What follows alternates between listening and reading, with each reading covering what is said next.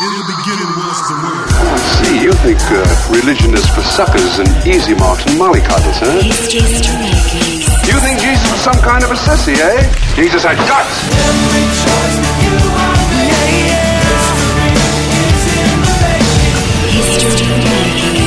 made. Hi and welcome to History Makers. I'm Matt Prater.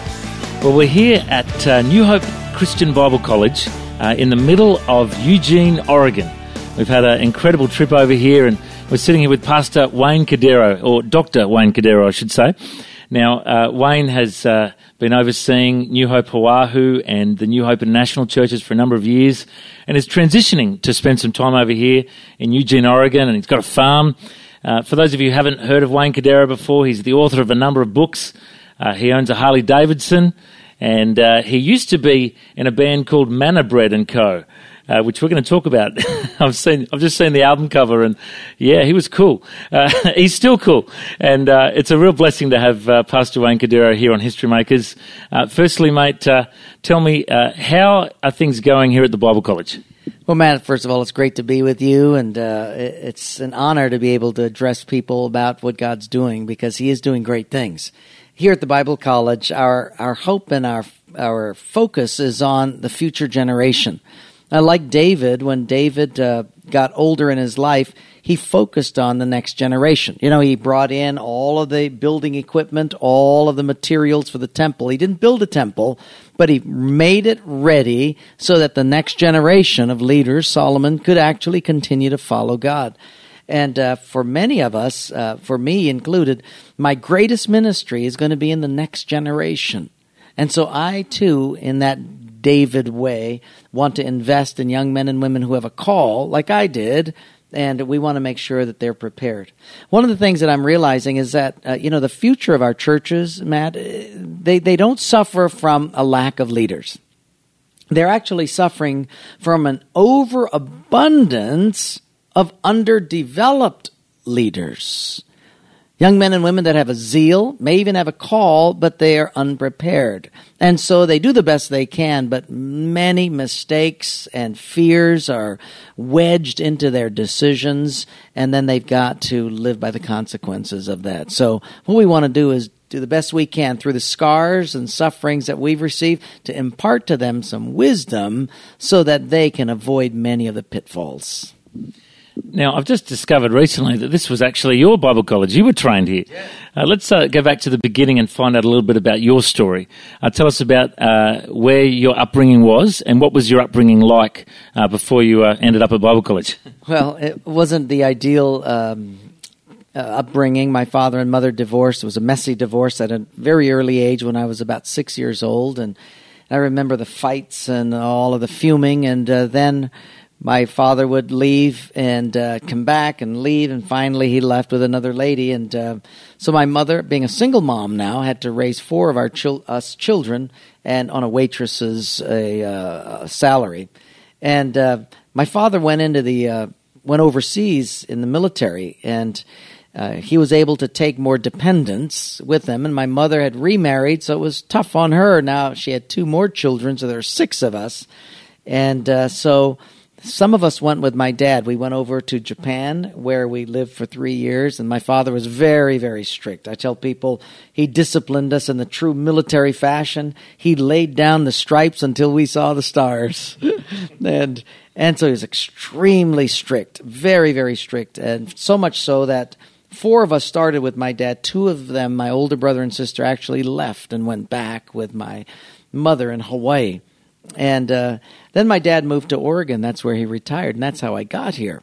Well, I did not follow Christ. Although I was in a Catholic parochial school, I didn't have a clear relationship with Christ. I was on drugs. I was in a rock and roll band at that time, and living with a girl, and I didn't want to have anything to do with God.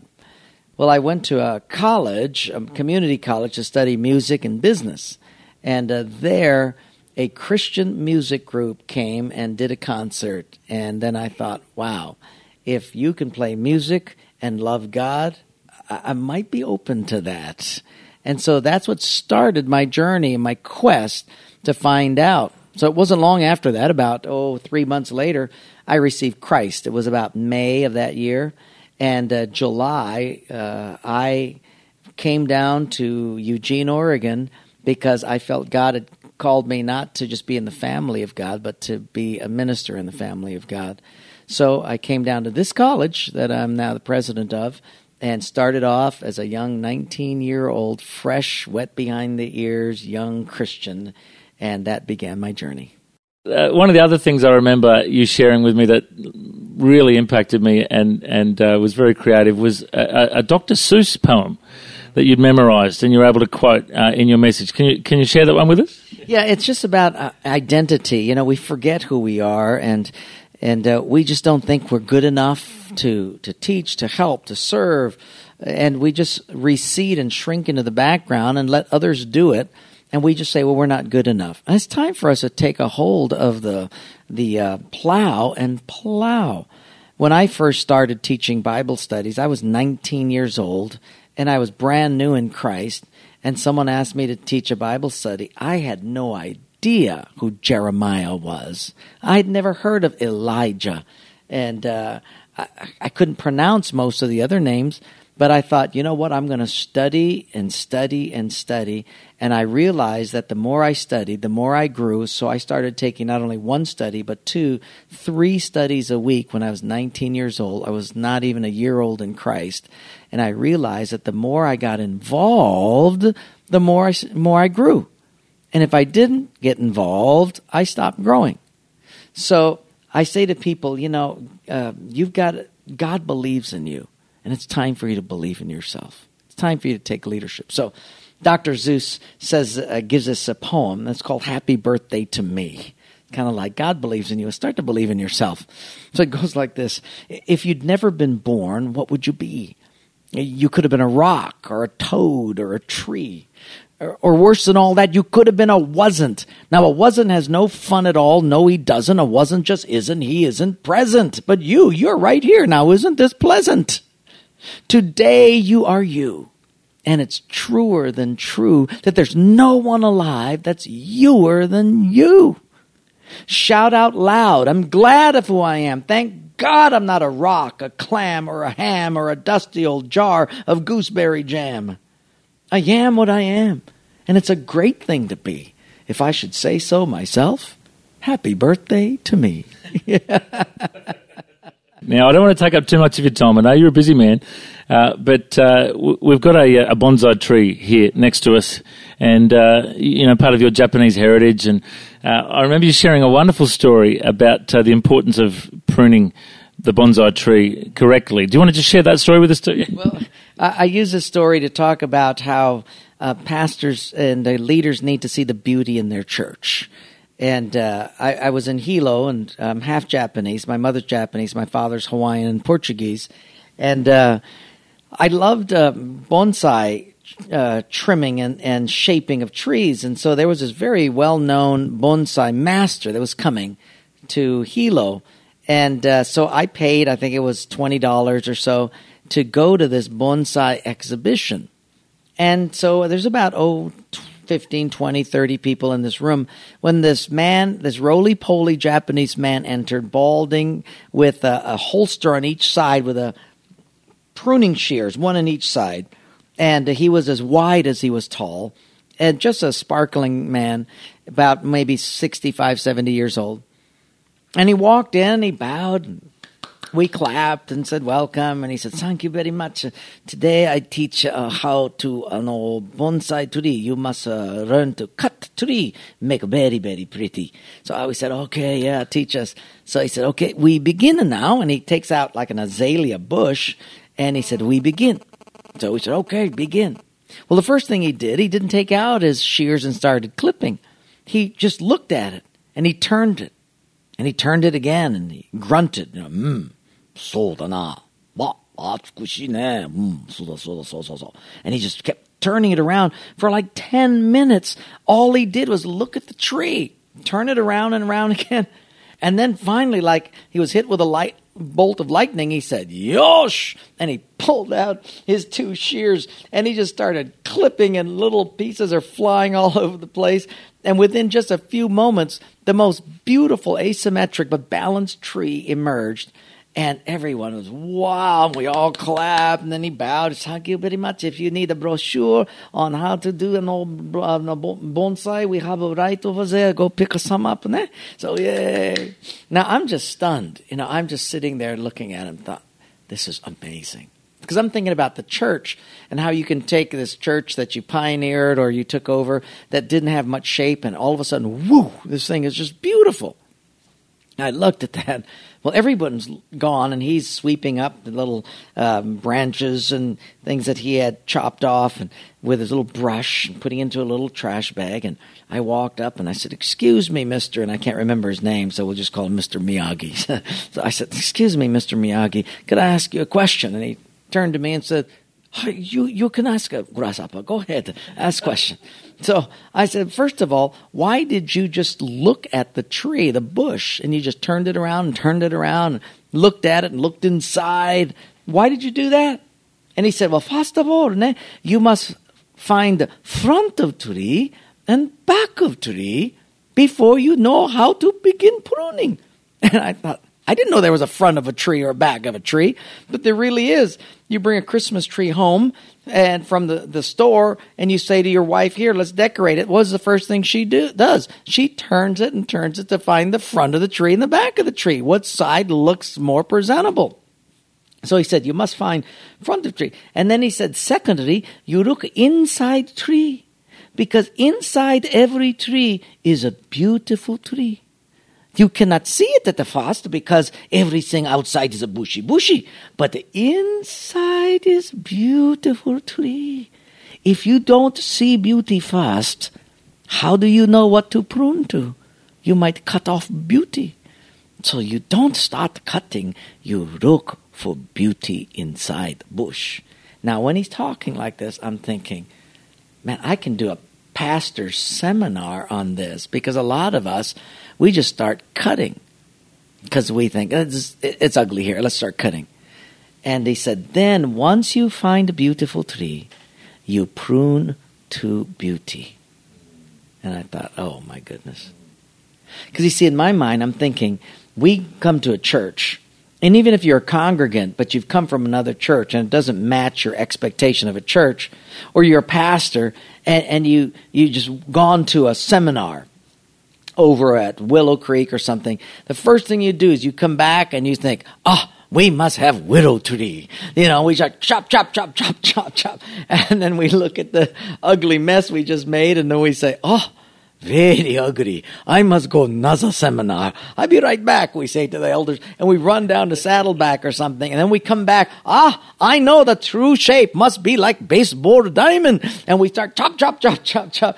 And then it looks uglier still. And we say, too ugly. I must go another seminar. And by the time we've done this 3 or 4 times, the only thing that's left of the church is this little stub sticking out of the dirt. We've trimmed everything down to a stub. And then we look at that and say, I think God calling me now to another ministry. And then we leave the church, and then it's just left with this stub. That's why people, when they see a new pastor coming, they all run for cover because they think, he's going to change everything again. Well, the first thing we have to do as leaders is look for the beauty that lies within what God has called us to. There's a beauty there, and start with the beauty. And then you will have to trim, you'll have to prune, but you'll prune correctly, not incorrectly. So I never will forget that bonsai exhibition with that Mr. whoever, Miyagi, that taught me so much from a bonsai exhibition about being a pastor. Man, that is just brilliant. I think every pastor needs to hear that story. Now, I do want to ask for one more favourite story. It's a story I remember hearing you sharing a message about a mathematician, a first-year mathematics student who had an exam, and he asked if he could take in an A4 sheet of paper. You able to share that story, one? You remember that one, yeah? About which one now? There's a mathematics student, And he says to his professor, can I take in an A4 sheet of paper with some equations on it for my exam? And he had a trick up his sleeve. Do you remember that one? Oh, yeah. No. The professor said, tomorrow you take a very important test. And the student said, can we bring any helps with us? He said, no, it's not an open book. But he said, whatever you can get on an 8.5 by 11 sheet of paper, but one paper only. Then whatever you fit on that paper, you can bring, but just one paper. So the next day, there was a graduate math student helping this guy take the test, and the professor said, whoa, that's illegal. And the student pointed down and said, no, look, he's standing on an 8.5 by 11 sheet of paper. And you said, whatever we can fit on that paper, we can bring. So here's a graduate student in math, and he's helping me. And sometimes, we look at our resources, and it's very small. We don't have enough money. We don't have enough talent. We don't have enough, and you fill in the blank. But it's like Jesus says, I can fit into that. I can fit into that. And we forget that even though we might have only an 8.5 by 11-inch sheet of resources, Jesus can fit on that. And when he stands before you, all the world is at your disposal. There might be people listening and thinking, you know what, this guy's got so many great stories, he's full of life, he's got an amazing story about how he came to Christ. And there might be people that haven't made that decision to have a relationship with Jesus. Would you speak to those listeners now about how they could make that connection and become a Christian? Yeah, it's, the first thing is when God ignites a little thing in your heart that you say, I don't understand everything there is to understand, but I know something resonates inside of me. Because in the book of Ecclesiastes, in the Old Testament, the Bible says God has put eternity in the heart of every man, not just some, not just Christians, every man, so that when God speaks a word that is an eternal truth, it resounds, it resonates in the human heart. And if God is touching your heart in any way, and it resonates with truth, give into it. The best thing you can do, and the greatest victory you'll ever win, is when you give in to truth. Don't resist it. Don't stumble on it. Don't try to figure it out. Give in to that. And let truth overwhelm you. And the Bible says in John 8, you'll know the truth, and the truth will set you free. Call on his name, and you'll be surprised what he's about to do. Well, I just think that's the best news. And I remember seeing the bumper stickers or the number plates we used to see in Hawaii about New Hope, and it said, it's the most eternal decision you'll ever make. And, I just think it's an incredible mark of your ministry that there's so many souls that have been saved. And, if people are wanting to respond to this, you can go to newhopebrisbane.org, or you can go to enewhope.org and have a look at the Hawaii website. And there's information there about following Christ and journaling and all the information we talked about today. If you'd like to download this interview, just go to www.historymakersradio.com. And also you can make a donation if you'd like. I'm Matt Prater. Have a great week. History Makers.